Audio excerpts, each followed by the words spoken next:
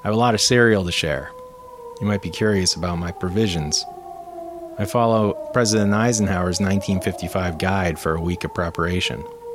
Back then, if an atomic bomb were to hit, you were expected to home shelter for a week, because we all know by the 8th day there's no more radiation. Eisenhower developed a list of goods for you to always have on hand. You could buy a large box containing most of the items at Sears stores. This worked good for the first decade of me in my bunker. But then, in 1961, the Day of Pigs happened, and atomic war was suddenly a very real, very nearby threat.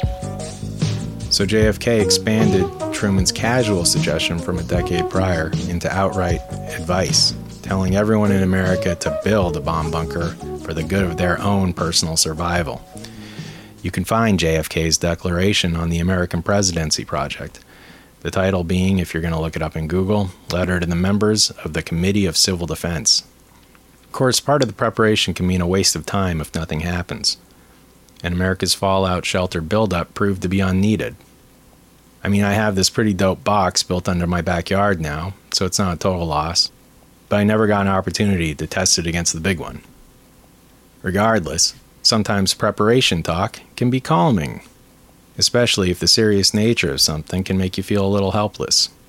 It was that atmosphere that urged JFK to let us know it was okay, collectively, to freak out a little bit.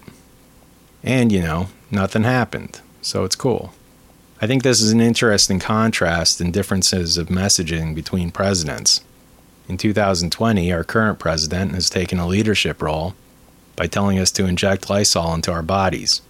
Then a day later said, just kidding. It gets weirder and weirder with this guy, doesn't it? Little drug history.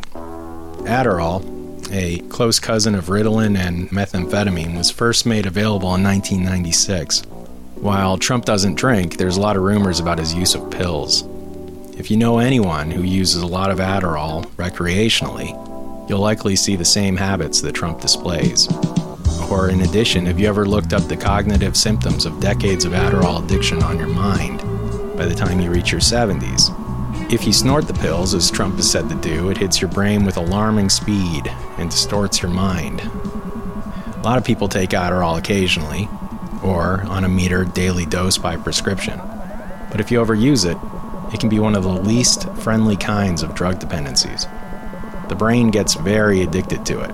You constantly have to up your dose, and you need to take a few days off every so often, leading to heavy swings of mood, depression, and hostility. I'm wondering if you've ever seen an example of this, perhaps on Twitter, from the 45th President of the United States. So let's just suggest that Trump has been on a daily regimen up and down for 25 years. I think his insanity curve would closely resemble the COVID graphs we've been seeing. But that's neither here nor there. I suppose if you wanted to get moral on me, you could say that I just did an anti-speed piece. Now, I don't have a bone to pick with Adderall at all, but it's a good transition to a conversation about pot, which has been, foolishly, by my opinion, the declared demon and enemy of many an anti-drug movement, the old the green demon. But that's a good segue for us to talk about our second Marijuana, the Devil's Flower song.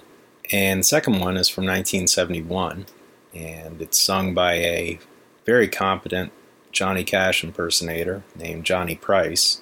The only complication being I'm not sure he considers himself a Johnny Cash impersonator.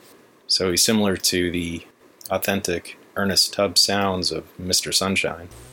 Okay, let's hit that one up. We have Johnny Price's version of Marijuana, the Devil's Flower, doing his best Johnny Cash.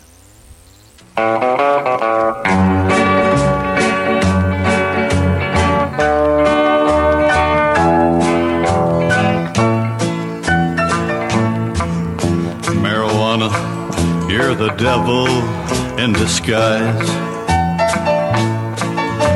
You promise things no man can realize. On flights of make-believe, you send the mind.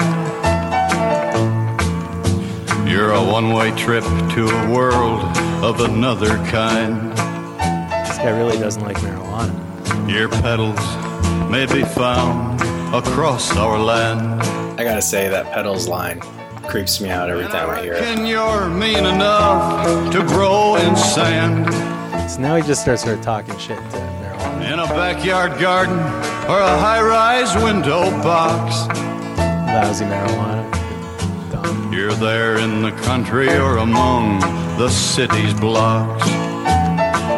It's just laying into marijuana, you're the father of the lie. I love that line. Father of the lie. Father of the lie. Father of the lie. Ours. All right, we're gonna load this in the sample. You.